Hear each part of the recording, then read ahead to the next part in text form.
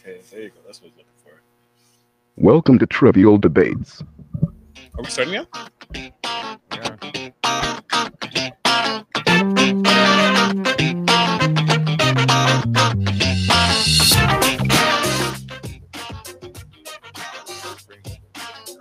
Welcome to Trivial Debates. I'm your host, Jeff Mader. We have a great show for you today here, February 28th, 2021.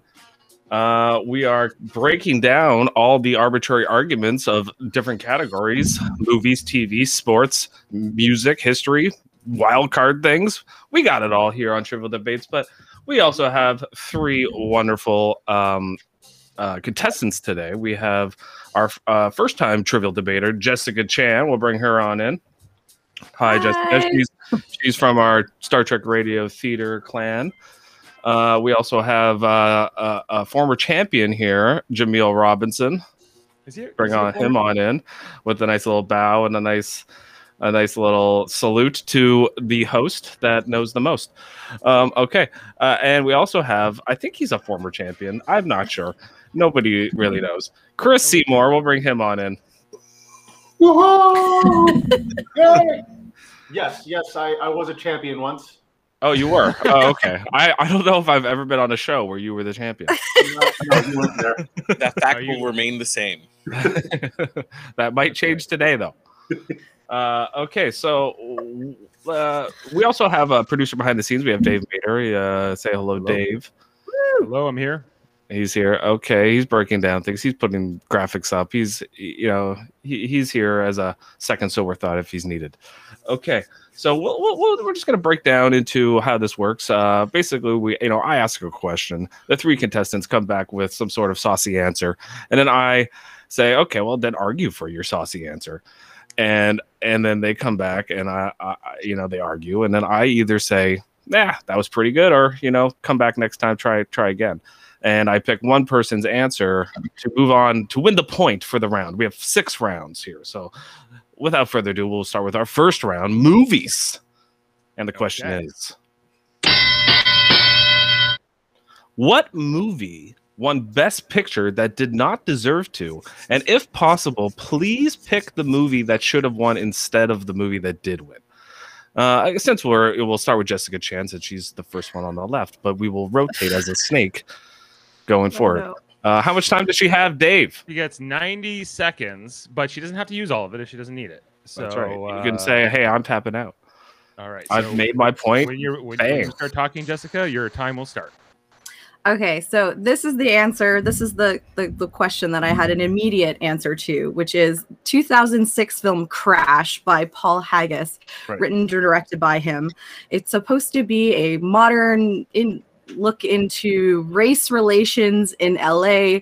It is just terrible. It's a terrible film. It's like follows different people throughout the city of LA as their lives intermix. It's like a really terrible racial version of Love Actually. It doesn't really do anything in terms of exploring race, except there's just people throwing racial slurs at one another here and there, and kind of makes it seem like racism is something that everyone shares, kind of like the Avenue Q's Everyone's a Little Bit Racist, but like not funny or good at all. And the scene that really stands out for me, I don't remember this movie. I don't even know why I watched it like 15 years ago. But so earlier on in the movie, Tandy Newton's character is in the car with her husband, and they get pulled over by 2 white cops. One of whom is a douchebag played by Matt Dillon, and he like molests her in front of her husband and then lets her go off with a warning, whatever. It's a horrible scene. And then later on in the film, she gets into a car crash, and then he pulls her out of the car before it explodes, and they share this like meaningful look like, oh, look, isn't that great? Like racism solved. No, it's terrible. He's a bad cop. Like that doesn't say anything about anything. This is the level of nuance this film has about race. It's just garbage. It's a garbage film. Okay, Jessica, your time is up, but I just want to go through the other 4 movies that were nominated that year for Best Picture, and I would like to know which movie you think deserved to win. So Brokeback Mountain was nominated, Capote, Good Night and Good Luck, and Munich. It's got to be Brokeback Mountain. got to be Brokeback. And in fact, they re-voted on this in 2015, asked Academy members, and they all voted for Brokeback Mountain. So, okay, great. Jameel, what you got? You coming in with the hot fire? Let's go. I'm hot fire. The movie I have chosen. Sorry, I didn't choose it. It chose me because it stood out among all the rest, and that is $1 Million Baby. $1 Million Baby is a mediocre Rocky film that has a twist in the latter part of the story that is there to fuel the director's agenda against an organization. The movie doesn't really stand on in terms of performances, writing, or even directing. It is one that is its merits are based upon its strong marketing push, its generic attitude to connections to past films, and it doesn't really do anything that stands out particularly well. So when it is time to argue, I will lay down the facts, not opinions, right? There's a difference between facts and opinions. An opinion is a movie is bad, right? Opinion is a movie is bad, but facts are this is the reason why this film does not deserve the recognition that it currently has. Okay, so in that year, which was the year before Crash, 2005, guys. So not a good time for movies. $1 Million Baby beat 4 other movies because back then we only had 5 movies nominated. The Aviator was nominated, Finding Neverland, Ray, and Sideways.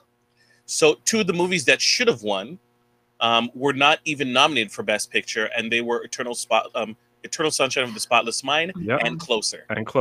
Which if it had been a 10 nominee Best Picture like it is today, or like sometimes they do 7 or 8 now, those movies would have been there. $1 Million Baby won also Best Directing, Best Lead Actress, Best Supporting Actor. It won a lot. So and it was like I agree with you. It's not a very rewatchable movie. Okay, Chris, what did you pick? Okay, so for my pick, we're going to go back to 1999 and go for Shakespeare in Love. Personally, I didn't enjoy this movie. It's a romance movie. It's loosely based on Shakespeare. I mean, it's not based on real facts. This movie was completely fictional. I don't know why they decided to make it on a real person. I guess because the basis of the story was Shakespeare couldn't write a play because he wasn't in. He didn't feel a connection with someone. Then he meets a woman and falls in love, and all of a sudden he's able to write a great play, which she stars in. She has to dress up as a man because in that time, man couldn't be on stage. Women couldn't be on stage. I just wanted to go to the movie that before you asked, Jeff, because I looked this up ahead of time. What should have won that year was a blockbuster of a movie, Saving Private Ryan. Everybody knows Saving Private Ryan. We all remember it. It was such an epic war movie, and the fact that Shakespeare in Love won that year is horrible. It's just a debauchery to the system. Okay. I just want to say nobody gets a better view than me watching Jameel's facial expressions as Chris gives his argument. So what? Okay, so as we did with the other 2 years, okay, so 1999, Shakespeare in Love won. This is the first movie, and I wish you had said it, Chris, that Harvey Weinstein basically put his arguments for him. This is for later, Jeff. Okay, I'm just saying this is because I'm just looking I looked at the other movies, who was the main producer, but I do remember with this movie that Harvey Weinstein, this is the first movie that he made sure won Best Picture. Yes, and that was going to be part of my later argument. Yes. Okay. So that year, I also would argue that there were movies that were not nominated for Best Picture that should have been nominated for Best Picture. So these are the movies that were nominated: Elizabeth, Life is Beautiful, Saving Private Ryan, and The Thin Red Line. First of all, The Thin Red Line should never have been in there. And Elizabeth should never have been in there. The movies that probably should have been there were The Truman Show and American History X. Those movies definitely should have been nominated for Best Picture, but they weren't because they were too controversial. And this is when the Oscars changed to in 5 years we get Jamil and Jessica's movies where it's all about racism, or it's all about, you know, a female boxer that gets not, you know, it's just like they really like heard the backlash, I think, with those type of things. And so you guys can argue amongst yourselves now. Why did your movie not deserve to win more than the other ones? Jessica, we'll start with you. Well, I would argue mine is less deserving. Like, even so Jamil's movie, $1 Million Baby, was actually written by the same guy who wrote Crash, was Paul Haggis. So I would argue that mine is even less deserving because he was coasting off his win from $1 Million Baby. And like, at least $1 Million Baby was a cohesive film. You follow one storyline throughout. This Crash was like, you follow multiple characters throughout, and he even tried to do the kind of like timeline thing where the events that we're watching are actually not in temporal order. So like the beginning of the film is actually the end of the film. But why? He's trying to Pulp Fiction it. Yeah, but it's not a story you care about. It's right. It's so bad. It's but also, why is $1 Million Baby and Shakespeare in Love like a little bit more deserving than your movie? Shakespeare in Love is a watchable movie. I like it. I mean, I don't think that it being a romance puts any knocks against it. I enjoy romances. And like, if to argue that you can't make a movie about a real person into a fictional universe is arguing against Abraham Lincoln Vampire Hunter, which I do not agree with at all.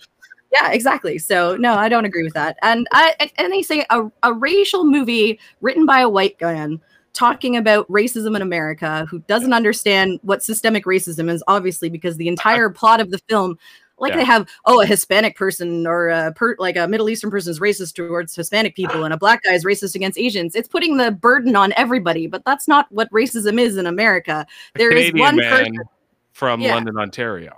Yeah, well, yeah, great. Yeah, but that's what I mean. Like, racism, the burden doesn't fall on everyone. Burden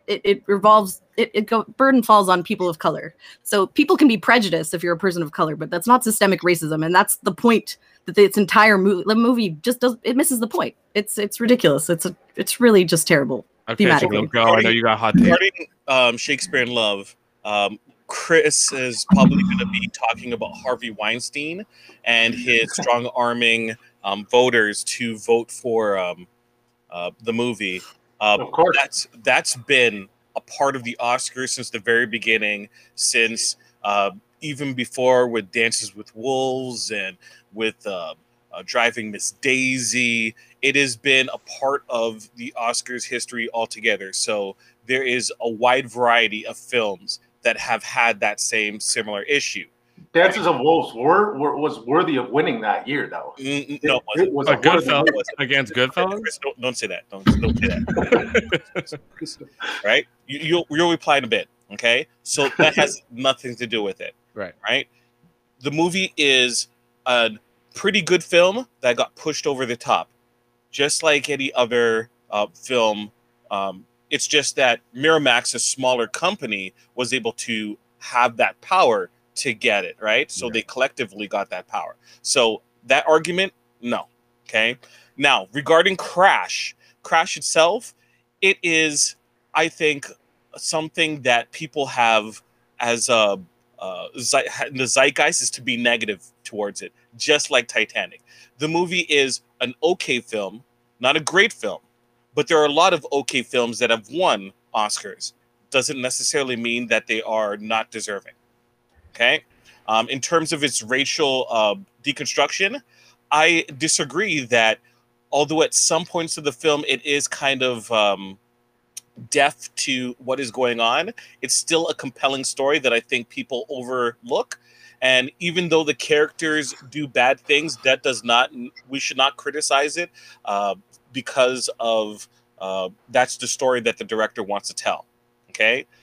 Concerning my film, you have Clint Eastwood, who purposely, if you haven't seen $1 Million Baby, the main character becomes a quadriplegic, basically has to be euthanized without any discussions or any talk of getting counseling or any type of assistance whatsoever.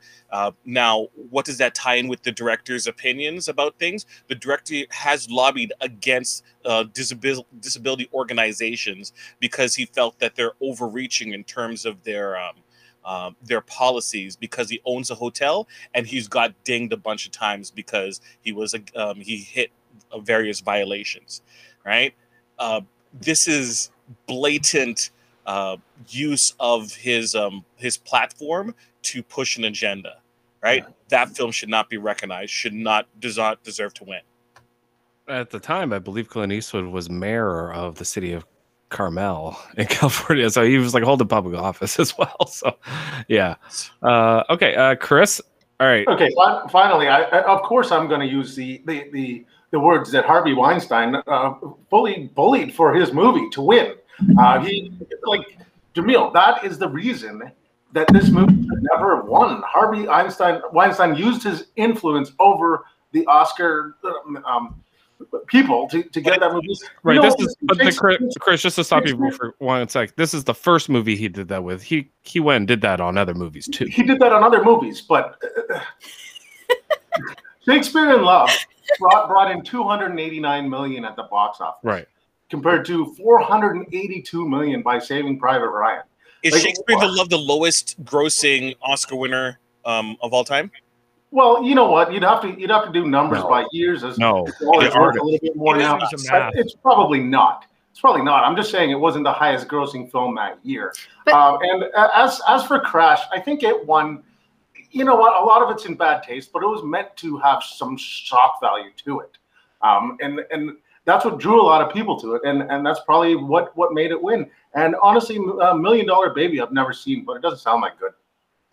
Thank you for your. It's not. The other two movies I would say are rewatchable movies. As to me, like this question, you could have went different ways too. Like Jamil brought up great different years where he brought up Driving Miss Daisy, Dancing with Wolves. You could have said no, Goodfellas deserved to win that year. In two good movies, all of you went to the extreme of the worst movie that won, which is, I get it. I understand why you did that, but I was hoping one person would come out of left field and be like, no, that good movie didn't deserve to win over this. I disagree because I feel that if you take any of the movies from my year and put them in any other year, they would win. Sideways would win Best Picture. Yeah. Right? No, that's a good movie.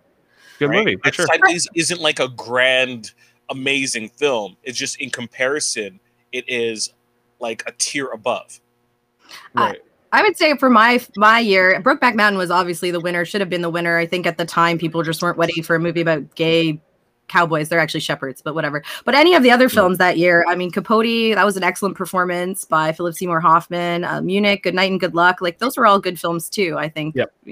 Yep. So, and Katie CV is bringing up some good points that, another year would have been 1994, where you also have Forrest Gump winning over Shawshank Redemption and Pulp Fiction. So both of those movies could have won Best Picture over Forrest Gump. I don't hate on Forrest Gump, but I do. I had no idea it went up against Shawshank, and that is far superior of a movie. I still like Forrest Gump. I would watch Forrest Gump. I disagree. I think it's a Sophie's choice. All three of those films are great. Yeah. They should have had a three-way tie. Yeah, pretty much, right? Yeah, three-way tie for sure. Okay, so I think as everyone kind of made their points, I think we're kind of good here. I just forget, Jamil, what movie did you say should have won in your year? Closer. So we have Brokeback Mountain, Closer, and Saving Private Ryan. Okay.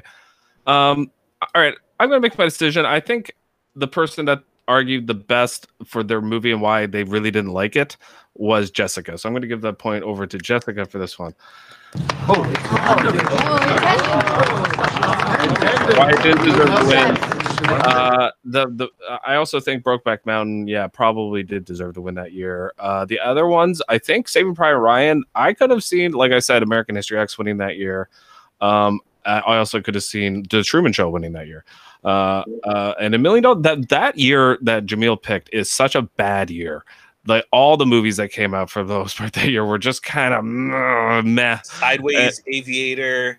Yeah, Aviator was great. I love Aviator. it's a good movie. Yeah, Spotless, Eternal Sunshine of the Spotless Mind. that's a great movie. That probably should have won, but it wasn't I've nominated. never seen Closer, and I would I've never strongly seen suggest Closer, people no. watch Closer based on the But- play.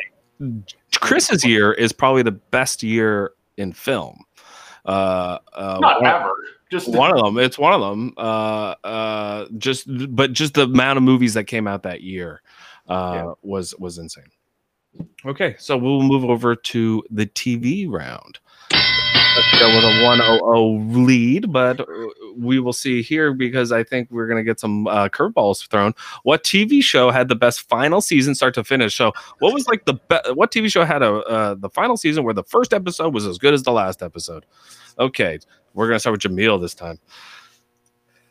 I debated a ton of shows to pick for this category, but really it isn't recency bias. I think this season is actually substantially really good, and people need to go back and really take advantage of what was put on film, and that is Agents of S.H.I.E.L.D., its final season. Agents of S.H.I.E.L.D.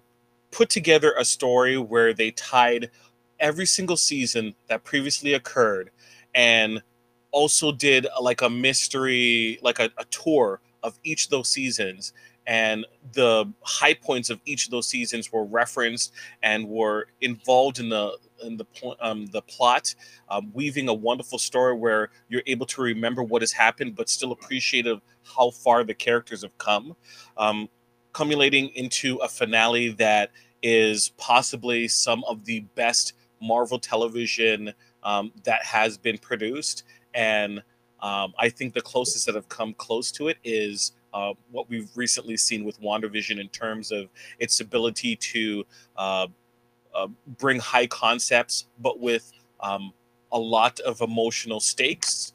And it's the performances were great, and I think that it did a lot of heavy lifting in terms of having a series that was interconnected and still able to connect it to the greater Marvel Cinematic Universe. Okay. Chris, what do you got? So I went with a more obvious choice, I guess. I'm going to go with the final season of Breaking Bad. Okay. And well, I don't know. Breaking Bad, its fifth and final season was either 16 episodes long, or it was 8 episodes long, depending on how you look at it, because they kind of split that season up. But you know what? The character development throughout the whole series was amazing.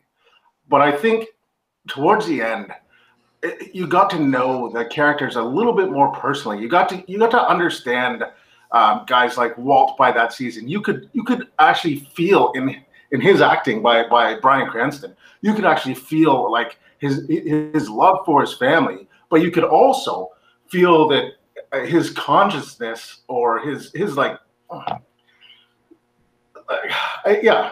consciousness was kind of going away. He didn't care about anyone anymore except for his family and maybe a little bit of Jesse. Jesse was also the same way. You know what? It was one of those shows where every episode had a different twist and turn. You never knew what was going to happen next. So every episode was exciting to watch. In the end, spoilers here. I guess we all know Walt's demise, but it perfectly set up the next show, El Camino. Perfectly set up, so we can find out what happens to Jesse now. Okay, Jessica, what do you got? That was a spoiler I'd never seen. I chose The Good Place, season 4, their last season.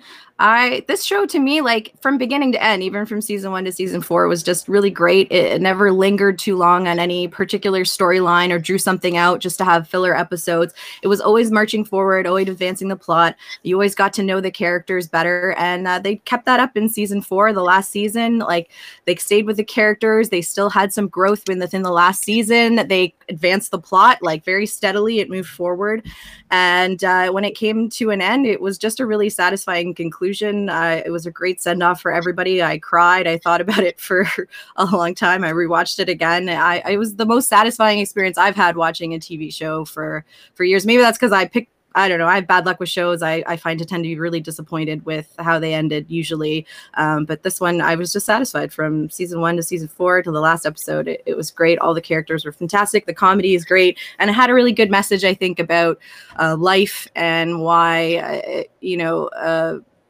how life is short. And that's why it's good, because it ends, things end, and you should enjoy things while they last. I have heard that The Good Place had a fantastic final season. I've never watched a show. Amanda watches it. I'm not a. I know it's really good, but I've never watched it. But I always hear on the radio, oh, the best final season. They always say the last 2 seasons of The Good Place, right? The 3rd season too is also really fantastic. They're all good. I enjoyed. There was never like a lull in that show that I didn't enjoy, but it's very hard to discuss because I don't want to spoil it for anybody. Right, it's really good. Hey, Chris is spoiling Breaking Bad, so yeah. I think it's fair game. Oh yeah, please don't spoil Agents of S.H.I.E.L.D. for me, Jamil. I haven't watched it yet. You're cutting the legs from underneath me. I'll do my best. I'll do my best. I'm just gonna plug my ears. Yeah, she's not gonna rebut any of my yeah, I'm just gonna take off my headphones now.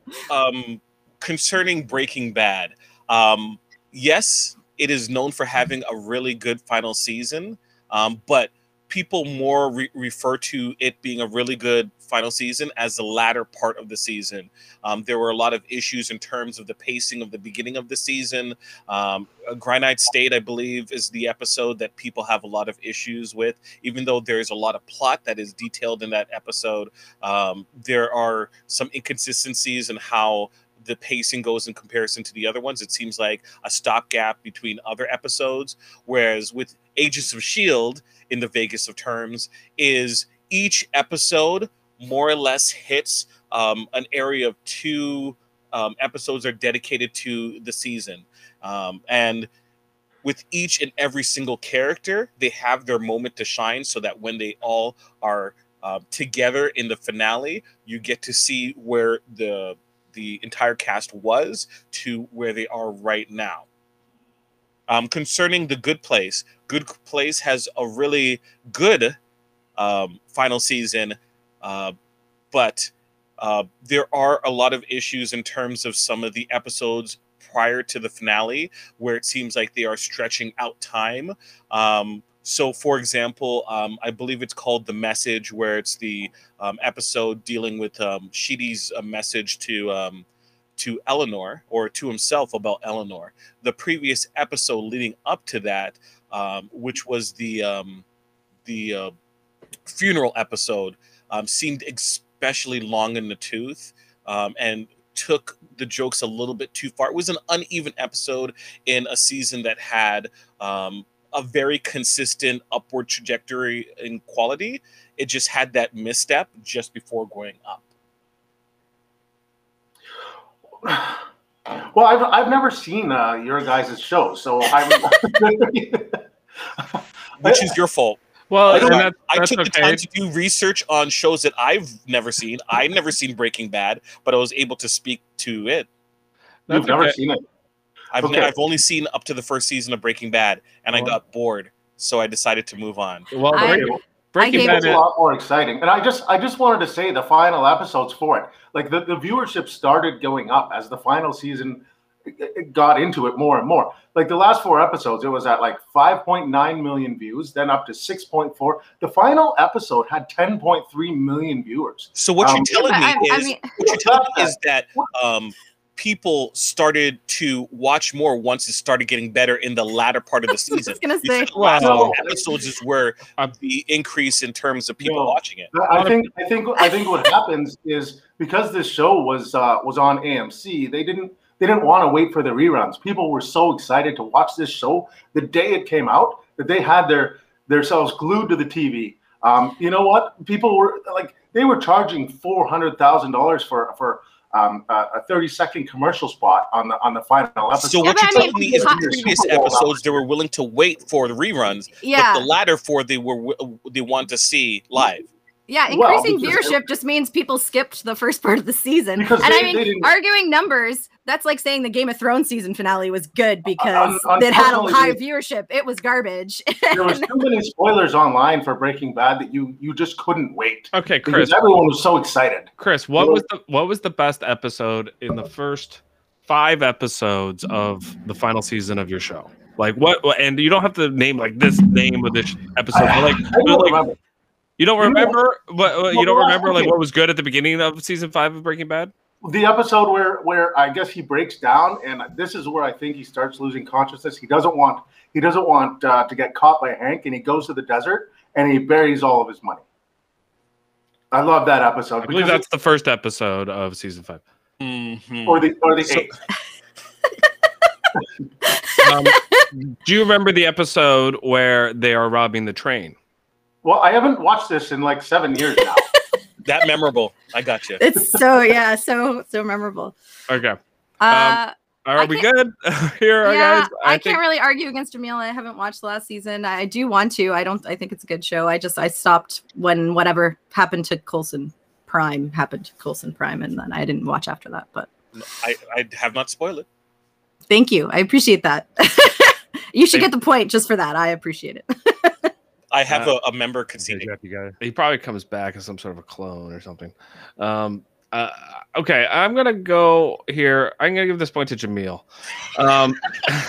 because he just because his pick was so ballsy, and he argued for something that none of you came at him really of like why. Dude, why you know, Ozymandias was in the latter part of Breaking Bad. That's considered the best episode of Breaking Bad. Our argument made no sense, dude. I have a soft spot for Agents of S.H.I.E.L.D. People crap on that show. It had a rough start, but I thought it was much better than people give it credit for, so I can't really go at it too hard. I think it's a good show.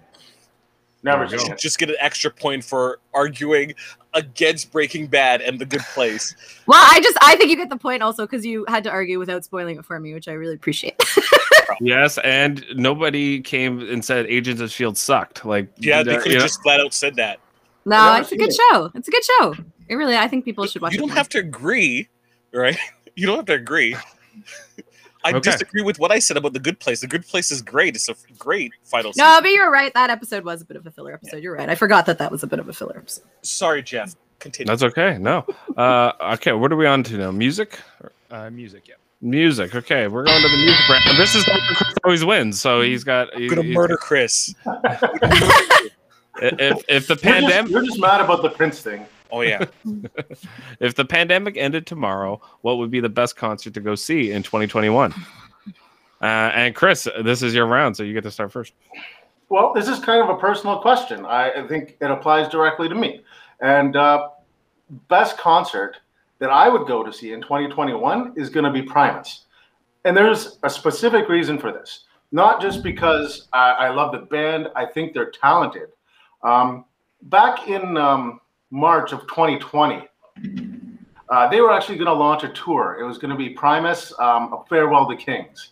And what this tour was going to be was a tribute to Rush, because it was shortly after Neil Peart died.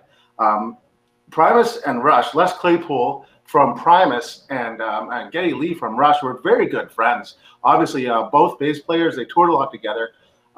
And Les Claypool actually got permission to do an entire tour based on the Rush album, Tribute to Kings. This tour was supposed to be coming around April or March to Toronto, 2020. And I would have bought tickets to that in a heartbeat. I would have gone by myself if no friends wanted to come with me because I'm the only Primus fan. I wouldn't have cared. I'd have wanted to go see that show that bad just because it's the only time I'm going to see Primus playing from start to finish an entire Rush album. Okay, that's great, and you're right on time. We move over to Jessica. What would be the best concert to go see in 2021 if the pandemic ended tomorrow? I made an odd choice. I decided to go with a global perspective rather than a personal one because I thought about what I personally like, and it's not probably to everyone's taste. I thought, I would love to see the Walk Off the Earth Canadian band. They're really good. They always put on a good show. Oh, well, if Dave was judging, you would be number one. They're excellent. I love them, but I thought I don't know. I don't know if anyone would agree with me. So I went with a global perspective, which is BTS. They are like the band of the moment, the K-pop. Everybody loves them. I feel like this like concert would give you the energy of like Beatles coming to America for their first time. Like these K-pop fans have been in quarantine, going after white supremacist hashtags and ruining Donald Trump rallies for a year. They're ready to party. They're ready to go. I think K-pop stars always put on a good show. They know the value of like putting on a good costumes, good sets, good acts, and I think it would be a good show in itself. But I feel like the crowd energy of all of these K-pop stans, I guess they're called, would be just insane and off the charts. And you probably end the concert with some hearing damage and maybe some injuries from being trampled by teenage girls. And what more could you ask for in a concert? Okay, Jamil, what more could you ask for in a concert? Well, very interesting thing about my pick. My pick is a Rush concert. Neil Peart passed away prior to the pandemic, and there wasn't really an opportunity for Rush to kind of pay tribute to the drummer that is so responsible for their sound. So at the same time, this concert will also be a tribute to him and his life, and also to raise money towards the brain cancer that Neil was dealing with. Obviously, you cannot replace Neil. But you would use one of Neil's, favorite drummers and a variety of drummers that can fill in for him when they're performing. One of Neil's favorite drummers is Terry Bozzio, who's still active. So this would be a great one. They can do it in Toronto, where they're based off of from. At this time, the border is open, so all the Rush fans from the U.S. would also be able to move up. You would have such famous Rush fans as like Paul Rudd to appear again, who also appeared in various tours and music videos for Rush as well. And who would play drums? Who would play drums in that tour? I said Terry Bozzio. Terry Bozzio. Terry Bozzio. Yep. And you know what? Primus could open. Where they can perform some classic Rush things. Looks like they're already paying tribute to Rush, so they can jump on board. Primus has already decided to do this. They've already got Rush's permission. To go against your point, Jamil, I don't want to see Rush without Neil Peart there. I understand that there are some drummers that could fill his shoes. They can play as not exactly like him. Like, I mean, he was one of the greatest drummers in the world, but they could fill in. But I don't want to see Rush knowing that Neil is not behind the kit. And Jessica, in your case, BTS, seeing screaming girls at a concert of K-pop, BTS. I don't even know these guys. I think I know what you're talking about. Have you not heard of them? They're like a global phenomenon. They took over the Tonight Show for a week. Like, come on. These are they like the Korean kids that dance and sing? That's correct. They're a boy band, yes. Some of them rap. Yeah. They don't sing. Only one guy or two guys sing.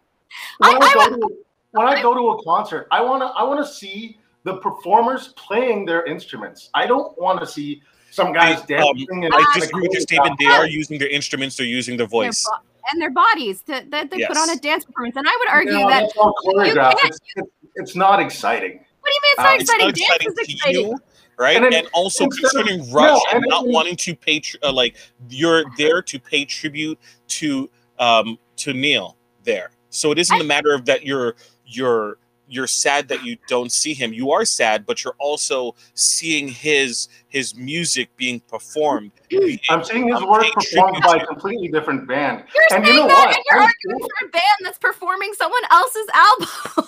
Yes, we don't know what Michael was agreeing to. It's only going to happen once. It's only going to happen one time. He wholeheartedly agrees. I've already planned on going to see it. But just to argue, I've already made up my mind. I'm going. I would go see the Rush concert, and Jessica would go see BTS. So that argument means nothing. Yeah, and I mean, I would just say I was just arguing Jamil's point, but I watched a memorial concert for Walk Off the Earth. They lost their beard guy, and it was beautiful, and it was touching, and it was a great show. So I mean, that doesn't lessen anything from a band. A band is more than just one person, and to put on a show. There. Yeah. Oh, you were there. Oh, I watched it live. Yeah, we were there. Yeah. It can be very moving. Thank Very you. emotional. I greatly appreciate that point in my favor. You're In the welcome. case of Rush, though, not only did Neil Peart drum for them, he wrote all the lyrics. It wouldn't feel right if he wasn't. They're not there. making new songs. I do They're find it. Performing honoring their them. previous songs. I understand that they wouldn't. That's why I would rather see Primus do it. I'd rather see a complete tribute to Rush. So instead of seeing the It's band who just actually cover band Than see performing. performed the songs, you rather It's a see a band high-end has cover nothing to band. do with it. It's hardly a cover band when they've been friends for years and they got permission to do it. If A I cover band perform doesn't need pure permission. songs, I am doing a cover. All right? A cover And if band you're a doesn't band, need I'm a permission cover band. to What do does a it say song. about? What does it say Is about the Primus going to band? be performing any of their own songs during this tour? No, and I wouldn't Cover expect them to. Cover band. What? They Right? might. I don't know. They might surprise me. Considering BTS, right? You don't need permission to cover someone else's songs in a concert. You can just do that. But he had respect and actually got the permission. Okay, Chris, yes. Considering BTS, I think that the concert would be something that would still be avoided because of the amount of bodies being in close proximity. Even though the pandemic is over, people will still be a little bit reluctant to the bodies clashing that close together. And I don't see how that can work in a BTS concert with screaming girls who will become irrational and out of their mind. They're like, it's over there. I mean, this is a hypothetical where the pandemic is over. So I'm saying I ignore all of that because we're just a magical world where it's just disappeared. So Pandemic is over, but how society reacts in public is going to take a while to change. The question is, if the pandemic ended tomorrow, so the pandemic's been going on, if everyone got vaccinated tomorrow, what would be the best concert to go see? Yeah, the pandemic would be over because Primus would have a great mosh pit. It would be kind of the same thing as the Screaming Girls, except it would be like 40-year-old guys. Thank you also for my point. Right, and I would just argue against the Rush one because only just from what happened with Tragically Hip, I find with something as emotional as that, as like a final tour, it ends up to be bought up by people who aren't really fans, but they just want to be part of the experience, which is what happened with Tragically Hip. And then, I mean, the energy is not as good because like the people there are just kind of there to say they're there, and they're not really like true fans of the band. They just yeah. Despite any issues concerning scalping, which is going to happen also to BTS as well, which is going to be a hot ticket as well. These K-pop fans still had a lot of emotionally charged thing. No one could deny watching any of those concerts that the people who were there were emotionally affected by the performances and the tributes that occurred. Okay, real quick, I want you guys all to pick the venue that you would go see this band in. So, Chris, what venue would Primus be playing at where you would go see them? They would be at the Cool House, downtown Toronto, because I have seen them there over 4 times already. It's an amazing venue, awesome sound. They sound amazing there. Jamil, what would be the venue for Rush? Would it be like Scotiabank? Ask me last, please. I'll ask you last. All right, Jessica, where BTS? Where would you go to go see BTS? is this like local to Toronto? You can go wherever. You want to go Madison Square Garden? You can go Madison Square Garden. I don't care. Yeah, that sounds good. Yeah, that's my answer. Big stadium is what I was thinking. Large stadium, crazy, large amounts of people, huge energy. That's what I'm going for. The energy of the crowd, I think, is what would make this a very special concert. I'll take Madison Square Garden too. Okay. All right, guys. I'm going to give this point to Chris, and I know you guys are going to like this, but Chris had the most passion for his terrible concept. I mean, he wanted to go see a band that's not even playing their own music. Oh it's not even a concert. It really didn't happen. And he I had a hate lot Rush, and I think that made up for my passion that I would talk so warmly about a band like Rush. I love how he just emphatically said, no, they're not going to play their own music. They're going to play Rush. And I would want them to play any other music. But I don't want to see Rush because they're imposters with their drummer that's not there anymore playing their own music. Oh, that's great. Okay, moving on. We got sports. Is it history? I always forget. Sports. Which team has the worst reverse retro? I think is actually what it's supposed to be. NHL jersey. So you guys probably had to go able look. to pull up the jerseys because I have it available, so we Okay, can show the great. visuals. So we can show the visual. Okay, so Jessica, just you get to because go Chris again. might not know, and he's like, I can't argue it. I don't know it. I like Ashley's comment. Ashley Millard says that's the best way to see Primus, not doing their own music. You guys wait. I'm going to invite you all. Is that a threat? Who's first this round? Jessica, you are going first with the worst reverse retro. Dave will probably pull up the jersey. I will. Yes. Okay. What was your choice? My choice was the Detroit Red Wings. I'm gonna stop. I'm gonna stop your video for this round, Jeff, so we can have the, Okay, that's fine. the visual I'm good ready with that. easily. And All right, there you go. That's fine. Just leave it like So, that. yeah. sorry, go. So I chose the Detroit Red Wings right there. I'm not. Thing?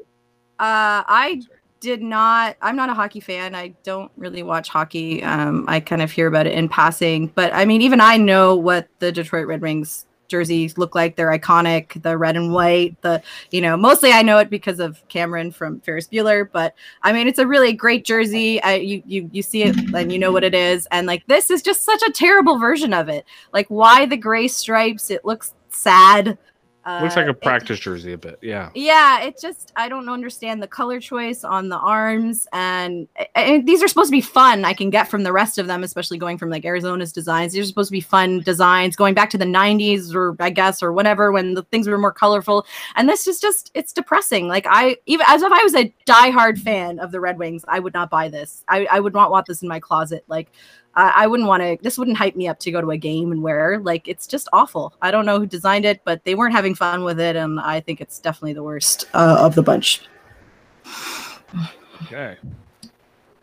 Who's next, Jeff? Jameel. My choice is the god-awful Anaheim Mighty Ducks, Oh, which, seemingly inspired by the 90s cartoon, decides to put one of the characters from the cartoon on the jersey, but with barely any type of backing or any type of presentation for you to be able to actually see what's on the jersey, right? You see a hockey stick and you see what looks to be possibly a bill. But other than that, the rest of the actual character is unviewable to anyone in the stands, watching on TV. It is an awful jersey. It actually, you might as well just have nothing in the middle. That's basically what the design is. Yeah, Nothing in the middle. it's what, Wild Wing or whatever his name is, jumping out of the water. That's also ice. Makes no sense. It is a terrible jersey. Okay. And then Chris would be next. And then Chris, what's your pick? Okay, my pick was the Vegas Golden Knights. If we can bring that one up. Oh, do you have to bring up with the gold helmets though? With the cool helmets. Okay, this jersey's color scheme is horrible to start off. Let's go with some red, some gray, some gold, and some black. Like, what was anybody thinking when they designed this jersey? First of all, I think that logo on the front, it's like two swords going through a starburst. To be honest, like, if I was looking at this jersey, someone wearing it on the street, I wouldn't be like, hey, you're a fan of the Vegas Golden Knights. I'd just be like, oh, what fucking kind of hockey team is that? Like, at least most of the other retro jerseys, when I see them, I can be like, oh, that's the Detroit Red Wings. Or, oh, that's the Anaheim Ducks. Because the guy still, even the Ducks jersey, the guy still has his logo on his chest. But this Vegas, like, should a team that's only been in the NHL for 3 years even have a retro jersey? Color scheme is just horrible. I'd never buy this. I think that they actually just stole that logo from their shoulder patch and blew it up. It is their shoulder patch so logo. They It's blew also it for the up Vegas and made it god awful colors. So to me, it doesn't even scream Vegas. There's nothing about this jersey that tells me that's the Golden Knights. There's nothing that makes me want to buy this jersey or wear it. Okay. Okay, so they took their shoulder patch logo and put it in the front. Yeah. Their regular their regular shoulder logo that's on their regular uniform that is recognizable, and they put in the front, so you can see that if you're a fan, they have the shoulder patch logo on the front. It's a horrible idea, though. So it's still their logo. How come they don't? How come they didn't put the the helmet logo on their shoulders? That's a design they made. That's a design they made. But regardless, you're arguing today. I don't know what this logo comes from. Oh, they did. They did put it on their shoulders. They put the chest logo on their shoulders, which makes it look even more ridiculous because now you got gray on the shoulder.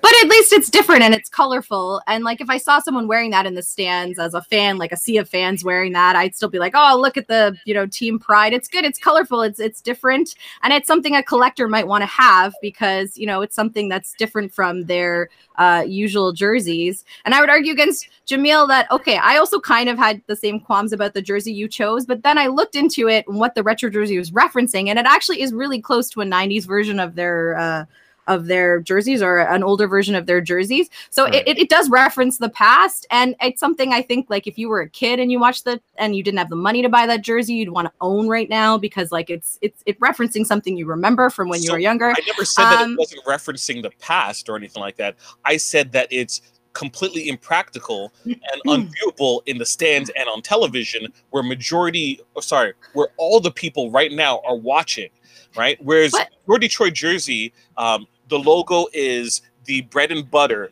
of the Red Wings and is completely viewable. In the old time jerseys in the past, it was extremely simple and it just had the logo. Majority of their merchandise is just a logo on the shirts, just a logo on hats. That is Detroit Red Wings. The branding is that the bird wing.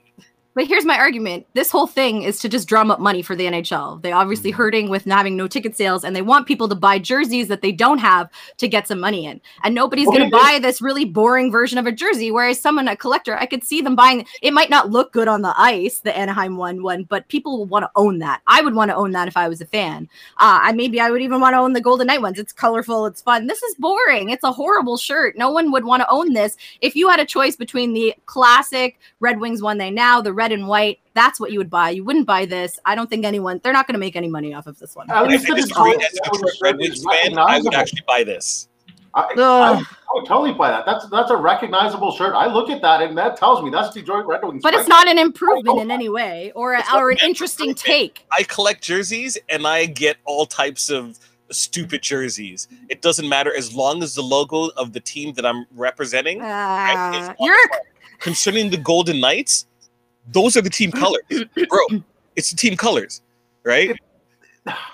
It's bold. It's a bold shirt. It's the team colors. The Golden Knight team colors are exactly that. But instead of the piping being red is being prominent. It's a reversible retro jersey.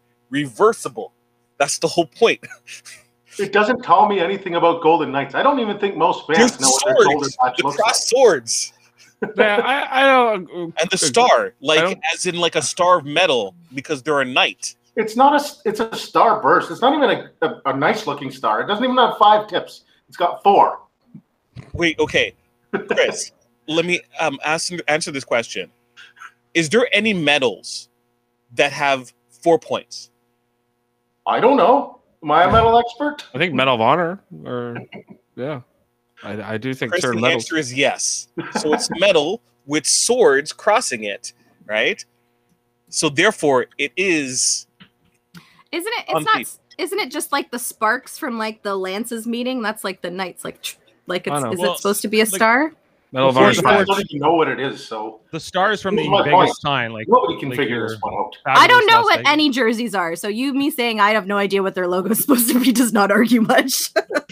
The logo, the logo of the Anaheim Ducks is so small on the drawn character that it's basically like just like a little blip, like a pin, But- the tip of a pin. But they went all out. They designed something new. They went with something interesting. You might not like the original design, but it's something different, and it's something that references a retro jersey. Whereas, mine. It's on their jersey's sign. just- Actually, quite smart. I never realized that. Oh yeah, Las Vegas Star. Oh, see, that's even better. See, it's very clever now. Now it makes it even better. The Anaheim one is incomplete because it's like, are you going to fill out the rest so that we can actually see it?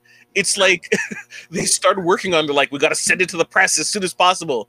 It's like, don't worry, we'll make it a design choice. The But problem. it looks retro to me because it looks like a '90s cartoon, which it meets the criteria of retro to me. The problem with Jamil's jersey is that it's a white jerseyed logo on a white jersey. So yeah, it's gonna look like shit when it comes to TV because it's white on white. Kind of like the Leafs. The Leafs had this white on white jersey for one of their outdoor games, and it was the same thing. It was like awful to look at on TV. And It's also awful to watch the Leafs in general too.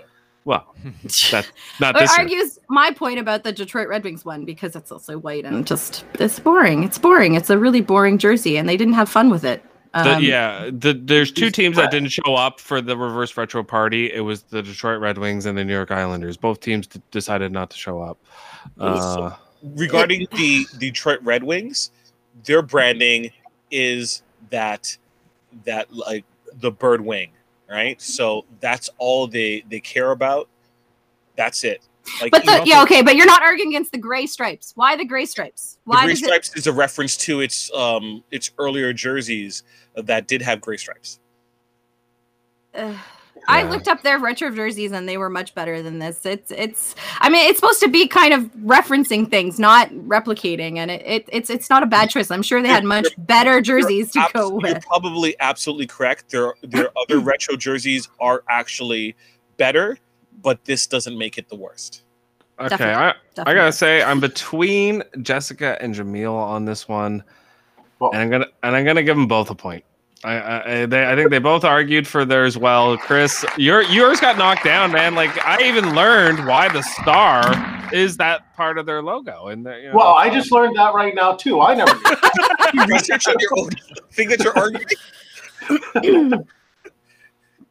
I just didn't like the look of it. Okay, I didn't have to research where it came. Well, okay.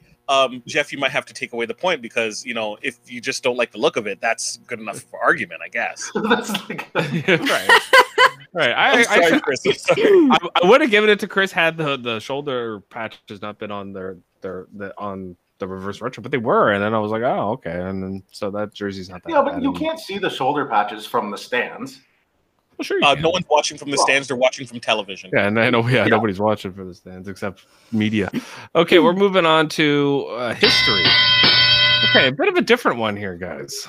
Yeah, I went for what is the most interesting event that happened on this day, February 28th, in history. And so basically, you go on Google, you go, what happened on this day, and you pop it in and you figure out what happened. So I think who are we on? We're on Jamil going first. I think first on this one. All right, Jamil. Yeah. I'm going to talk to you. I have to be a little bit serious here. On February 28th. What year? Now you want me to... let's say somewhere in 1949. Okay. 1949. Was the beginning of the White Terror. So what happened is it was triggered on the 27th of February. Taiwanese woman was selling some contraband and was hit over the head. People started to protest, and the KMT started shooting into the crowd, and it kind of kicked off this 38 years of martial law that happened in Taiwan. For its time, it was the longest period of martial law in the world, and a shining example of a regime overstepping its bounds and kind of keeping a population under its boot. At the same time, you see a strong community rising against tyranny and trying to rebel against an opposing force that's overwhelming. And I'll go into my points when we're going into our debate. But White Terror. Okay, White Terror from Taiwan. Okay, Chris Seymour, what do you got for the most interesting event that happened on this day, February 28th? Okay, February 28th in 1991, the Gulf War ended. It's very significant in my time because this is honestly this is the first real war that I kind of remember. I kind of remember seeing it on TV. I remember when it started. Consequently enough, it didn't start. It started on January the 15th. So this is a war that only lasted for 43 days. It was a time when Iraq and Iran, they were having their own problems. Iraq was having money problems and decided they were going to invade Kuwait because Kuwait was demanding money back from them. And what the world decided at that time, maybe like 39 nations decided on a new world order. You remember those words? There's going to be a new world order. And they decided that if Saddam didn't get out of Kuwait, they were going to go in there and remove those troops by any means necessary. And they did that. They did it very well. 15 days, I think it was 6 weeks. 6 weeks expired. Saddam was given 6 weeks to pull his troops out. And the reason this was interesting is that on February 28th, this war ended. George Bush called a ceasefire, but they did not get into Baghdad. They did not kill Saddam. They did not, because at the time it was looked upon as, okay, we've at least got him out of Iraq. He's pushed back. Sorry, time's up. Okay. Time's up. That's enough Gulf War for now. Jessica, what do you got? So I didn't realize this was the serious portion of the show. Oh, it doesn't have to be. Apologized in advance. So I was looking at the questions phrasing, and it was like, what's the most interesting event that happened? Not the most important event that happened on February 28th. Exactly. And my choice is very interesting. So we'll go with that word. My husband discovered this for me. Thank you, Michael.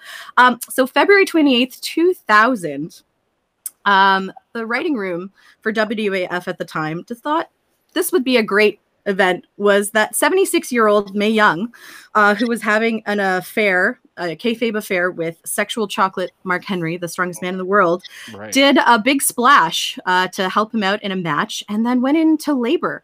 At 76 years old, and they wheeled her to the back very urgently, and subsequently she gave birth to a hand. Like just a plastic hand on television. And everybody thought in the writer's room, this is a great idea. And it ended up on TV. I don't know what else to say about that, but it is very interesting that happened. I was thinking of I was. I don't even know how you found out about that. What? It was big wrestling news, dude. What do you Google to figure this out? February 28th, what happened? What happened? It could be anything. It didn't need to be the most serious thing. Mae Young gives birth to hand. To a hand. And at the end of the day, everyone in the room claps and says, "Let's give Mae a hand." And that was the end of the skit. Guys, I think we all learned something here. We learned that the 1991 Gulf War was like a month long. I didn't even really know about the Taiwan White Terror stuff. I've never studied it. Of course, Mae Young gives birth to a hand. So, I mean, we all learned something. I know that. I remember that. I remember that one, too. That's the only one I watched live as well. Jessica, you get the point. We'll see. We'll argue it. Chris, do you have anything to argue towards the for the Gulf War? You know what? I just think it's very interesting that they decided not to kill Saddam. And the reason they didn't do this, because the British Prime Minister at the time, Mr. John Major, it was just literally like a year after Margaret Thatcher left.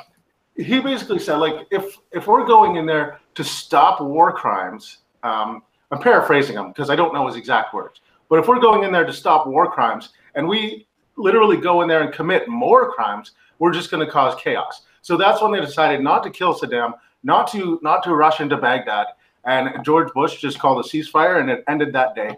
And I think it's very interesting because if they had gone in and killed Saddam, the whole future would have changed, the whole future of the Middle East. And I don't know what I can say, Jessica. I didn't. I disagree with You that should point. you should Google it. You should Google it. That entire point that if they killed Saddam, the whole future would have changed. If we did anything differently, the whole world would have changed. If Mae Young didn't give birth to a Han, then we don't know what the lasting effect. Mark Henry could have been champion and could have been where The Rock was. We don't know. So saying that we didn't do something would result in a different history, that revolves around anything and everything. If I didn't take out the garbage like I was supposed to, like I did previously, then who knows what butterfly effect that would have had. It might not have affected my life so much. Who says? As that. I can't argue against both our significant events, important events you brought up, especially the Taiwanese one, especially with what's going on with Taiwan and Chinese relations right now. It's very, very significant, very important part of history. Is it more interesting than a 76-year-old woman giving birth to a gooey hand while smoking a cigar on TV? I don't think so. Well, I'm just saying, there's more 100,000 Taiwanese were imprisoned during this period, and over 3,000 to 4,000 were subsequently killed. Not even like protesters, just individuals who might have been in the area were also murdered by the rise of the ruling Chinese mainland KMT party. Again, very significant and very sad history. I think everyone should learn about, especially to understand what's going on right now in the world and the relations that happen there. But very important, very important. But as interesting as a gooey hand coming out of a woman's vagina on TV. I don't know. I don't think so.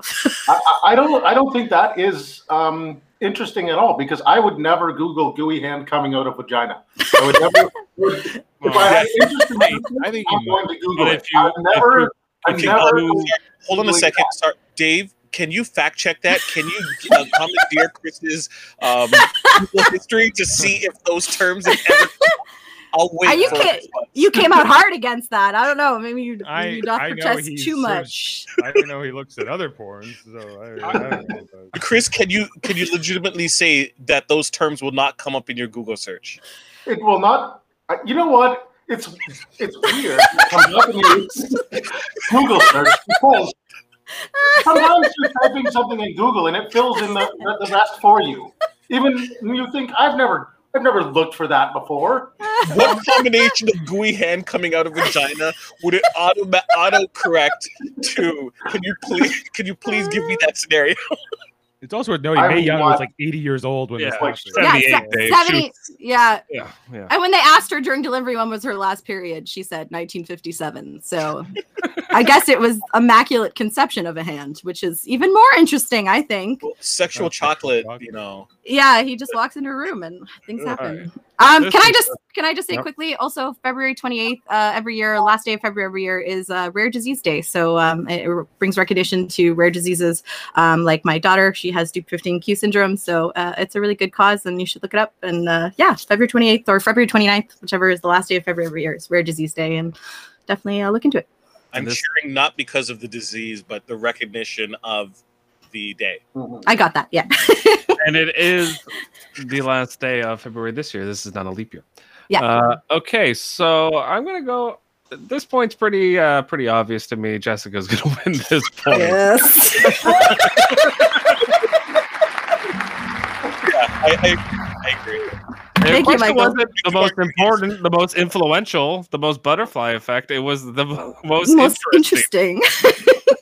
You could have picked the birth of anything, or the death of anybody, or anything. I have to agree with that. Okay. Real thing you could have chosen. What? We are moving on to the wild card round. Okay, this is kind of a cool one. Who do you consider to be the best YouTuber out there currently? All right, Chris Seymour. What do you got? You know who I chose? I don't know if you guys ever watch his video. Guy named Nat. He's an Australian comedian. He does this YouTube show called Nat's What I Reckon. I've just started watching it in the past year, and it's really fascinating to me because this guy is not your typical guy that you would think of as a chef. He's got long hair, he's got a pierced lip, but ever since the start of the pandemic, he's been inspiring me to cook things. And not that I've ever really wanted to be a great chef in the past, but this guy will make it seem so simple. And it just some of the words that come out of his mouth just make me laugh. Right? He'll be frying some bacon on the stove, for example, and it'll be like, cook the bacon until it's fucking cooked.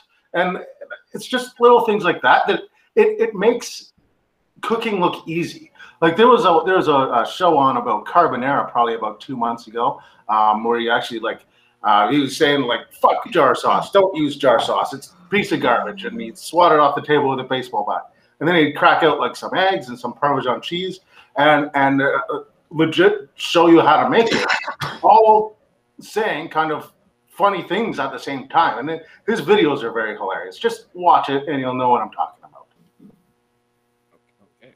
Except for now. There you go. There, he's making the chicken in this one. And he's like, all you want to fucking try and do is try and put this fucking thing in here. That's how he talks. He kind of talks like that, but his recipes are sincere and they're actually decent. And you can really learn something. Okay, there he is. How do I bring you guys back? Sincere recipes. Well, like he's a comedian, but he doesn't make funny recipes. He actually makes good food while being funny while doing it. Chris, have you tasted his food? I've made his food. So I've not tasted food that he's actually made, but I've copied his recipes and tried it, and they're delicious. Good rebuttal. I actually did make the chicken, and I made the carbonara one day. Good rebuttal. I will give you points for that. Okay. I think time's up. We'll move over to Jessica. Jessica, you picked somebody that I actually watch his channel. So yeah, can you tell us who you picked? My YouTuber of choice is Stephen Andrew Thomas, or Steve 1989 MRE Info. He's a landscaper from Florida, I think. And what he does is he acquires and opens and sometimes eats like MREs from currently, but also the past and the long past. He's just great to listen to. I don't really know, like, he's very calming. Some people call him like the Bob Ross of like MREs. It's very zen to watch him. He's also just he's really interesting. He's got catchphrases. Let's get this out onto a tray. Nice hiss. And you just get to see kind of history living on screen, which is fascinating. Like, I mean, you see history in a museum, but how often do you get to see it like opened and sampled? He's eaten hardtack from the Civil War, candies from an emergency pilot's ration, like really interesting stuff he probably shouldn't eat. I'm surprised he's not dead yet. He often apologizes for opening something like moldy ham from the Vietnam War, and he's like, "Oh, I'm sorry, guys, I'm not going to eat that." like we expected him to, but sometimes he really shouldn't, and he still eats it anyway. And then he goes, "Oh yeah, that's bad. That's terrible. Let me have another bite just to test how bad that is." It's a fascinating experience. You wouldn't think you would enjoy 20 minutes of a guy opening a really, really old MRE ration, but it is very enjoyable. Yeah, like I watched one where he opened one from World War One, and he was like cooking it up, and he's like, and he had some chocolate, and he was like, "Chocolate's still pretty good." He's like, no. It's like 100 years old, over 100 years old. And he smokes the cigarettes from the ration packs too. Yeah. Right. Yeah. He's an interesting cat for sure. Jamil, who did you pick for you? Who do you think is the best YouTuber currently? I picked the collective referred to as CDZA, which is the short for Collective Cadenza. It is a group of classically trained musicians who have come together to promote music, connect pop culture to classical music and music theory. They raise money for local schools and trying to promote the music in general. They create music videos that are they feature music in various ways in terms of like Right. Like I'm watching one here, Jamil, where they did the history of wooing men. Yes. So they would show like music history and kind of have fun with it. So like as you point out, the history of wooing men, the history of wooing women, and you can see the changes in terms of the styles and also the vulgarity that has changed in recent times. In addition, you'll have like they'll do fun things like the Fresh Prince of Bel-Air theme song, but translated into different languages and then translated back into English, and how translation programs don't necessarily give an accurate statement that makes sense. And they did it like a million times, where they like went through every single language and then went back to English and see how that went. They do live performances where they will have tip jars and they will play music based upon what people put money into. I'll go on when we get into the debating portion about it. Okay, I think you guys can debate now. Why? Well, I don't know about Jessica's. Why would I want to watch some guy eat disgusting stuff? That's like eating a hot wing contest. I don't want to see people eat hot wings. I don't want to see. It's not disgusting. It's living. It's history. Jessica, because people do like to watch that stuff. Oh yeah, I watch it. You don't want to see Google history again if you want to search hot for wings is one of the highest touted series on YouTube. So that's it's not just gross stuff. It's also the packaging. Like you get to see what like a pilot in World War II is given as an emergency ration, like or just like what people were eating during the wars or during like wartimes. It's very important, Jessica, is what you're saying. Yes. Yes. Just like mine, which talks about the history of music and various instruments as well. But I would argue yours is a YouTubers as a collective group. And the question is, who do you consider to be the best YouTuber? Singular. And my guy is a singular channel and he runs it by himself with no help, whereas yours is a collective. Plural. Well, a collective. I think you're. But YouTuber, they don't have multiple channels. It's one channel. But it doesn't say YouTube channel. It says YouTuber, singular. There was no stipulation. Did not get any feedback from the host that my answer was invalid. So CDA said as a collective is, to my knowledge, is valid. So you can pick that. I don't care. It's the channel. You picked a channel. I'm just saying. Thank you. That point is moot. Chris, anything against my channel? I haven't watched it, but it sounds like it could get repetitive. And I don't know why do your YouTubers need tip jars? Like why can't they be good enough to make money off? That's what Patreon is, though, dude. The reason for that is it wasn't for them, because they are not a for-profit organization. They're an organization that raises money for at-risk use for music programs in the New York area. So that tip jar is, one, promoting music, because they get to see which one people are willing to spend more money on to perform. They literally have a setup in the streets of New York where bass player and a violinist will play whatever you put money into. So there was Michael Jackson, there was Bach, there was also Jurassic Park, right, as well. And people put more money into Bach than anything else. Right. Well, the classical musicians. Do you want to see a classical musician play Michael Jackson? No, you want to see him play Bach. You want to see him play Bach. It's awesome. I like the guy who wanted to see an entire cover band of another band is arguing against a classical musician playing modern songs. I agree. Isn't like this classical music channel kind of the same thing as that like thing you watch, Dave? The postmodern jukebox. Yeah. Very interesting point. Yes. Alan, who's part of the collective, joined Scott Bradley and the Postmodern Jukebox. I met them in person when they did their first tour in Toronto, and I specifically said the reason why I connected with Postmodern Jukebox was because of Alan, the drummer. Thank you. Great point. Thank you. That drummer like stares into your soul in every video. He's really good. My show is the only one that you can actually watch and gain something out of it. It's actually useful. No, history.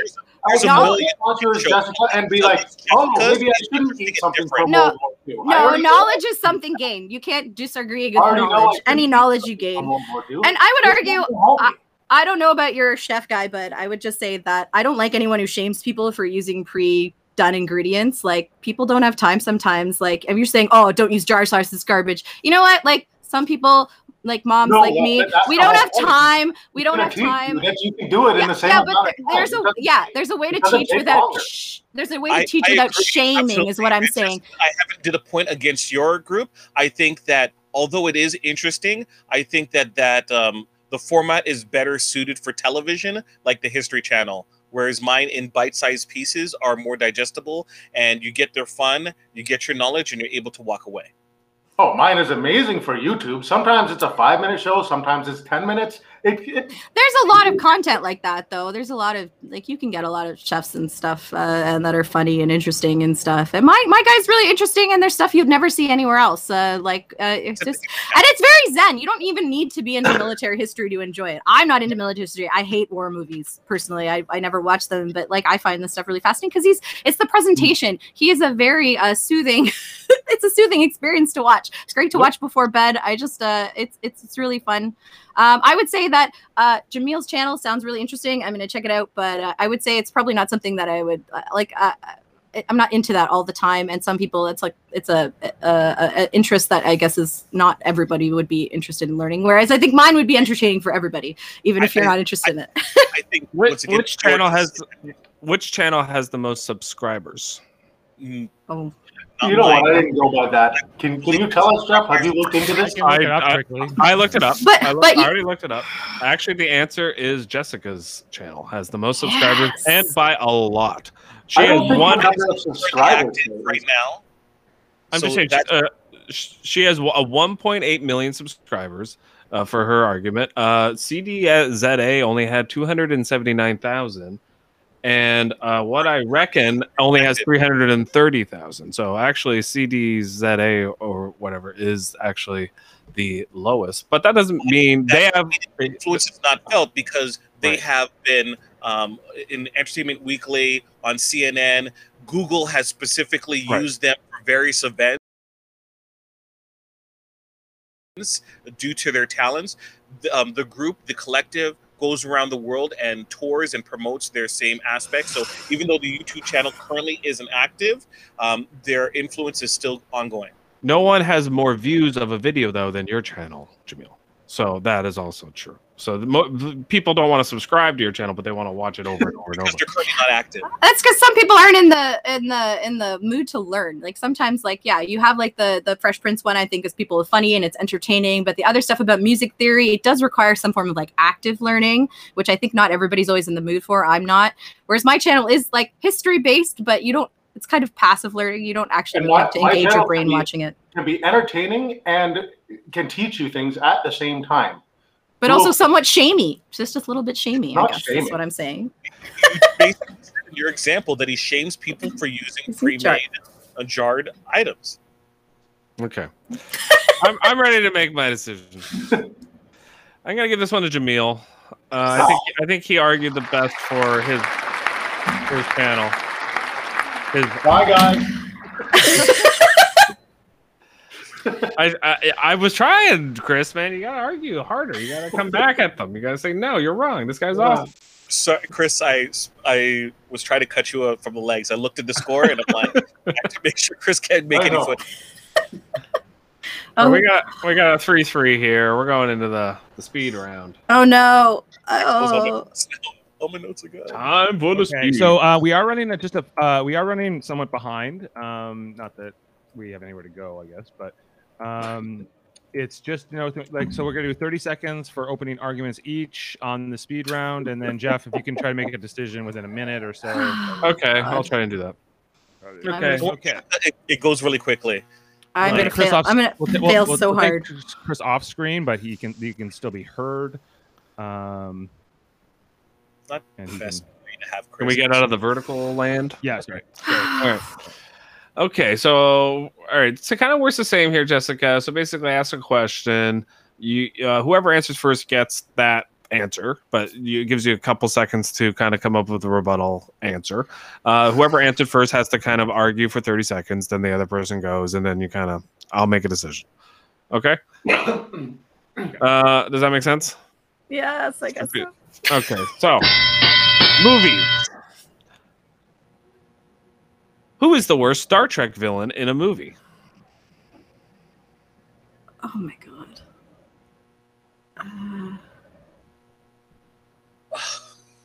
There's a lot of choices. If only you knew anything about Star Trek. Choices. What's his name? Shoot, I don't know. All right, pick the movie. You can pick. I'll tell you the guy's name. Star Trek Nemesis. Okay, so Insurrection. So we got Ruafu versus Shinzon. Shinzon. Okay. Okay. Who's who? Jessica picked Shinzon and Jamil picked Ruafu. Can we get a Ruafu sound drop at some point? Yes, we can. I just have to find it. One moment. God, which one was Insurrection? Insurrection.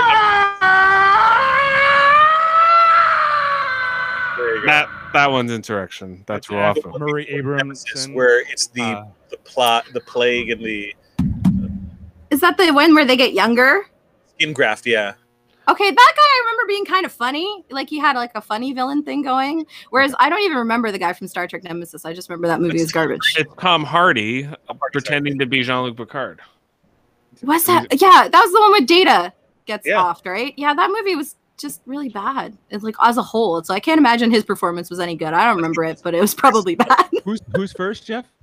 Jessica actually was supposed to be going first, so she's, you can finish it in the next 20 seconds or something. Oh yeah, that was my argument. I think it was a forgettable movie. The plot was horrible. I do vaguely remember his like really weird, like plasticky Picard look. I don't really remember I just remember that all around it was like a really bad film, and it was such a sad end to the TNG like film franchise. I was super disappointed. So I'm collectively as a whole, that movie was disappointing to me. So I imagine the villain performance was also. Don't remember. Okay, Jamil, Ruafu, the great Ruafu. Ruafu was, as Jessica pointed out, was there and had comic relief. There was no sense that he was an actual threat at all, whereas Tom Hardy's Shinzo at least had a menacing attitude and feeling and was presented as a threat. So he was more of a villain. He had a connection to the characters of the movie, especially Jean-Luc Picard, because of his clone, whereas the other dude was just some random dude that they just had to beat, and it was a lame movie. Okay. Any questions, Jeff? No, I'm going to give that one to Jamil. I think Jamil came a little bit harder with why Ruafu kind of sucked. Like, I literally can't think of a single thing of him except how he looked. With the pulled back skin, right? That was him, right? Yeah, I remember that. That whole thing. Okay, TV. What is the best animated TV show of all time? You got to pick quick. Well, you don't have to, but. It's like, hurry up because of the time. Oh, Steven Universe. That's my choice. Okay. I'll take Cowboy Bebop. Wow. Okay. Oh boy. Not what I expected at all. Jessica, go ahead. Steven Universe is just like a lovely show. I just think it's very sweet. It's really great for kids. It has a lot of messaging in it, but like not beat you over the head messaging. Like it's not like after school specially in any way. It has really good unique for a animated feature like show. I feel like it actually progresses. It moves forward. Like they don't keep their characters stuck in one point in time forever and ever and ever, ever. They actually move forward. They grow each and every season, and it's just a lovely show and really sweet, and one I'd hope to share with my kids someday. All right, Jamil. Cowboy Bebop is the standard at which an entire genre of animated shows have to live up to, from its animation, its voice acting, both in English and in Japanese, its music, and it's also very tight narrative that has a finite beginning and a finite end. Steven Universe is only for one kind of demographic. No, Cowboy Bebop isn't. Come on, that is such a niche market. Come on, Steven Universe should be for everybody. If it's a niche market, that is a society problem and not a Steven Universe problem. I think it should be enjoyed by everyone, and the music is also excellent on Steven Universe. The soundtrack is great. I listen to it on my Spotify playlist. Like, there's really beautiful music, and it has a message. It has a point. Like, it really is. It can be for all ages. I enjoyed it as an adult. I think kids enjoy it. They feel seen through the show. It's just it's a beautiful show, and it's great. It's very enjoyable while also having a very teachable moments, and it's a very sweet show with great progress. I feel that Steven Universe messaging is presented more important than the actual narrative, whereas Cowboy Bebop is more focused on its narrative. I also listen to Cowboy Bebop's music.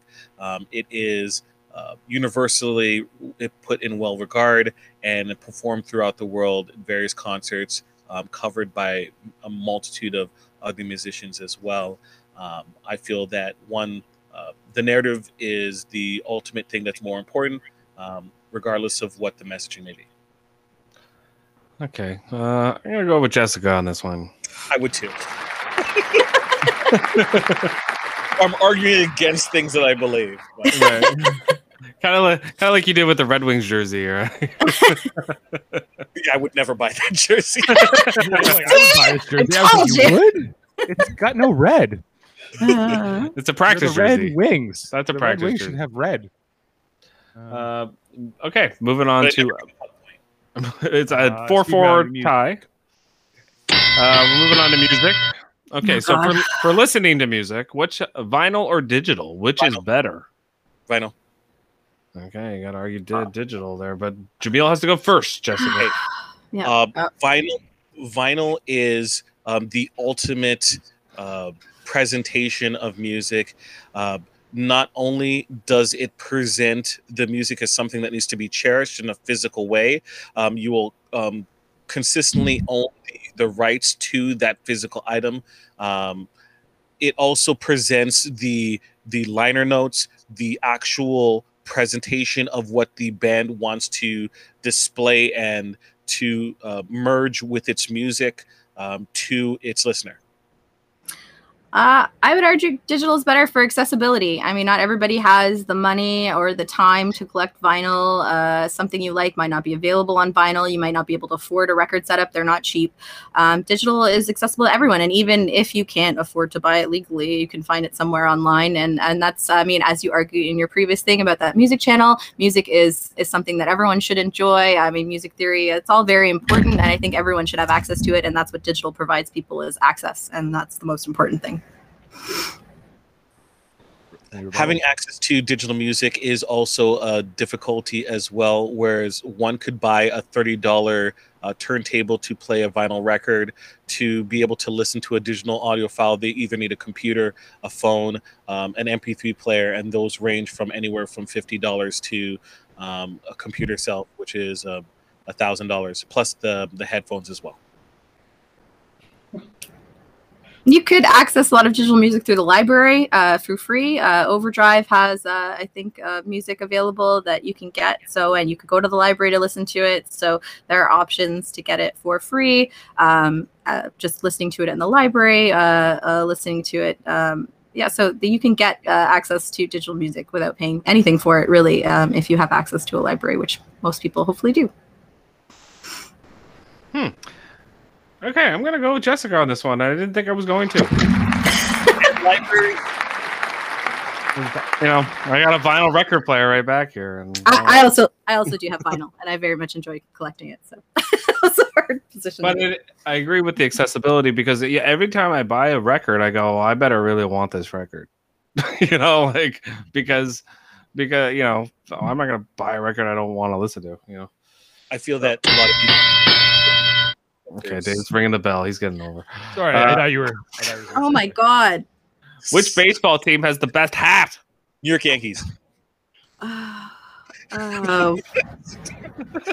I'm just gonna say the Blue Jays, because that's the only one that I know. Oh, that's fine.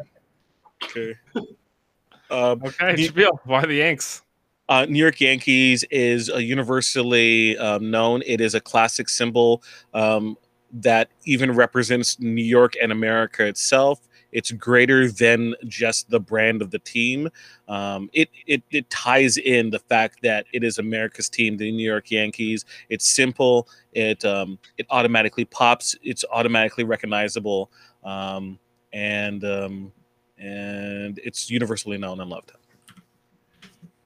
Hey, Jessica, why the Blue Jays? Blue Jays, it's a fun hat. It's like I own quite a few. My husband owns actually quite a few, and I just steal them. But they're like the blue and white, the Blue Jay on the front. It's colorful. It's fun to wear, even if you're not a fan. It's mostly kind of stayed the same. I guess they had, I don't know, they go back and forth between the new and the modern one, but both of them are pretty good. I just think it's a fun hat. It's good to wear. I would wear it even if I'm not a fan. And doesn't everybody hate the Yankees? Is that not a thing? That is a thing, but except Yankee fans. Okay.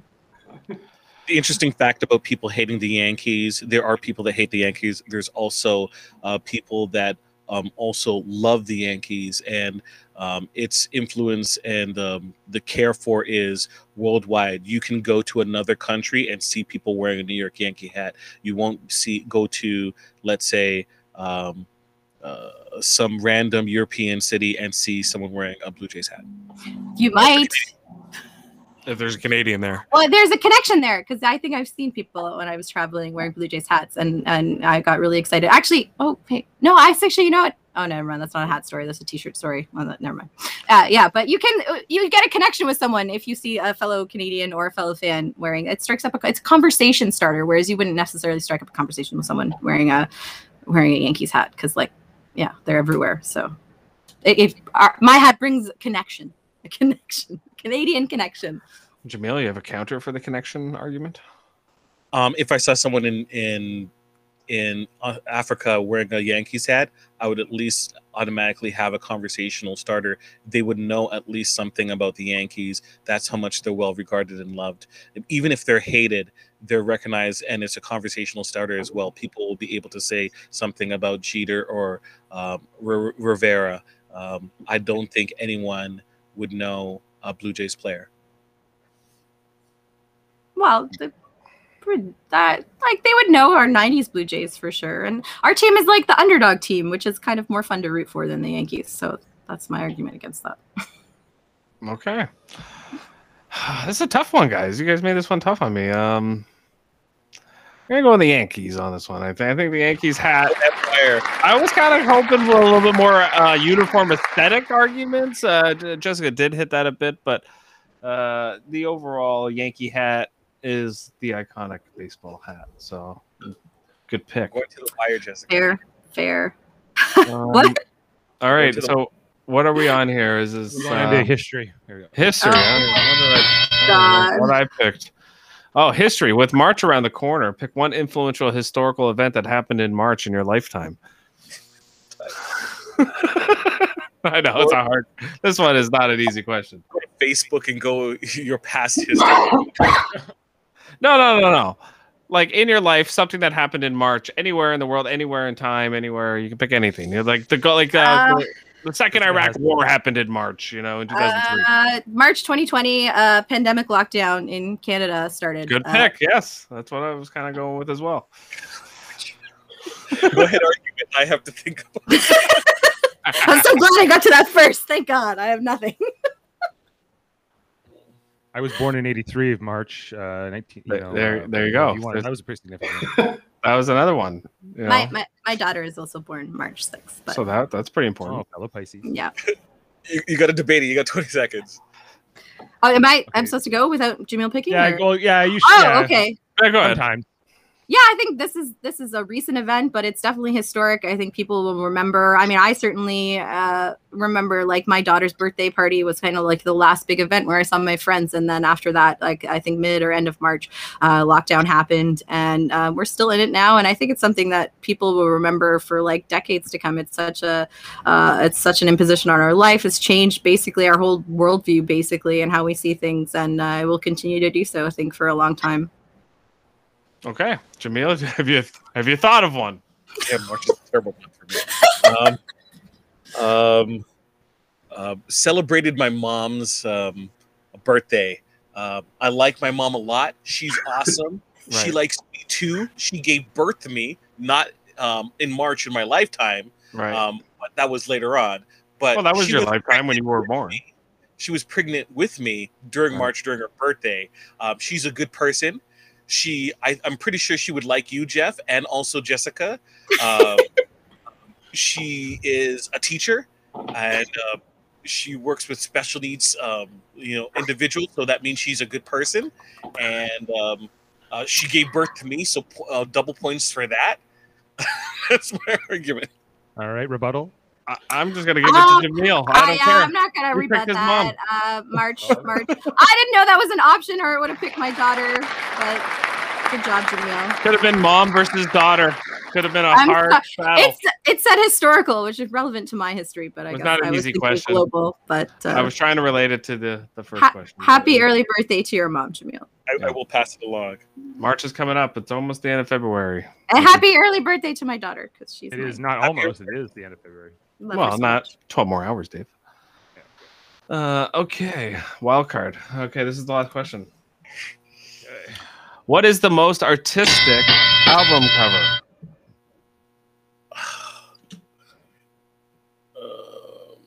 Artistic. Oh no. We lost Chris. I would Pink like to know Floyd, what- Dark Side of the Moon. Okay, good pick. The Nirvana Okay. baby one. Never mind. Never mind. Yeah, you could have waited until I did my statement. What did okay. Justin say? Sorry, just so I know. Never mind by Nirvana. Never mind by Nirvana. Okay. So Dark Side of the Moon is a classical, very influential album cover. It features Chris is there. Don't put Chris in the screen.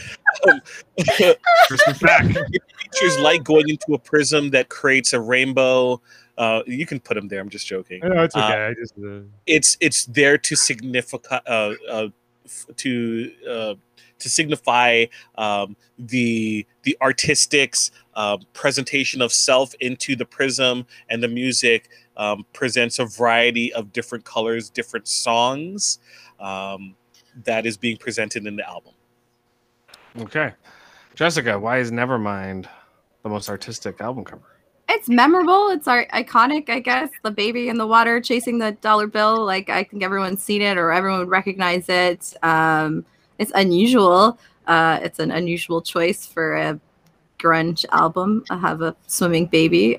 So definitely a unique choice, I would guess. And yeah, just very memorable. I remember it. I don't really remember very many album covers, but that one I do. Okay. Jamil, anything else? Or Memorable doesn't necessarily indicate artistic merit. I find that Dark Side of the Moon album cover does. okay, I think I have to do this one to Jamil, and Jamil is our winner. Yay! Done it again. He's back. Come Never back mind in. was better, because you could have said that the baby was reaching for the money from the womb. I honestly don't know much. I know Nirvana songs, but I couldn't think of one that would relate to what the cover was supposed to be. So The moment you said that, I'm like, oh my gosh, that's such a better answer. Okay, Chris, what would you have picked for the most artistic album cover? Primus. No, Appetite for Destruction, Guns N' Roses. Yeah. Okay. Come on, you cross with the Disagree Sixers. with what I said about Pink Floyd. Pink Floyd was a good album cover. I mean, Prism with rainbows going through it. Yeah. I don't know. Very 70s. Yeah. I hope that's what the artistic meaning was. I just assumed.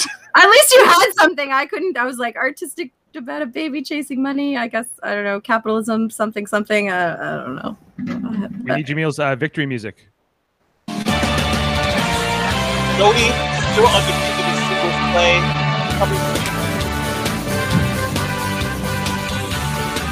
How did you assume that? Yeah, there you go. All right. Congratulations, Jamil. Welcome to Trivial Debates. That was Okay. very tough. Very tough. We will be having our 50th episode next month, the end of March. Holy crap. I have no idea who's hosting. It won't be me because I did this one. If But there's any volunteers, let me know. Jessica host. Jessica host. No. We'll talk offline. Want you back on. Jessica, you were great. Oh, Has Chris you. It was fun. Yeah, it was fun. It was good. All right, so I think that's it for all of us here at Trivial Debates. Plug our other stuff. We need to plug our other stuff for all of us here at Trivial Debates. We have lots of things going on Live Long and Podcast. We also have lots of things going on Super Mater Bros podcasting. Jamil and Dave are covering Big Brother Canada over on Live Long and Podcast. We have Deep Space Nine recaps, original series recaps. You got the Deep Space Nine on Tuesday. You got the original series on Wednesday. We're covering all sorts of different things. We got Star Trek Radio Theater. We just did an episode last night. Go check that out. We did Voyager episode Timeless. That was fun. We had a new cast member. Oh, Living Witness. Oh no, there is an episode though called Timeless. Yeah, but we haven't done it. No, that's true. Okay. But I always mix those episodes up. Don't forget Dave's appearance on Diary of Doom. What's Defenders that? of the Cake. Oh, sorry, Defenders of the Cake. Sorry. I don't know what that is. Podcast too. This past week. So. Jessica, what podcast are you on? I have a Buffy podcast called Slayer Talk that I am on currently. We're rewatching Buffy from season 1. We just did a recap of season 1, and we're about to do the unaired pilot and the Buffy movie, the 1992 Buffy movie. Is our next episode. So. You should talk to Jane about that. She's a big Buffy fan. She'd come on the show. Joss Whedon all the way. Yeah, it's an awkward time to have a Buffy podcast, unfortunately, but whatever. The show still is good, even if the creator is, doing his thing. Okay, so that's it. Let's break it down with some Funktown music, and we'll see you next time in a month from now for the 50th episode of Trivial Debate. Oh, thank you.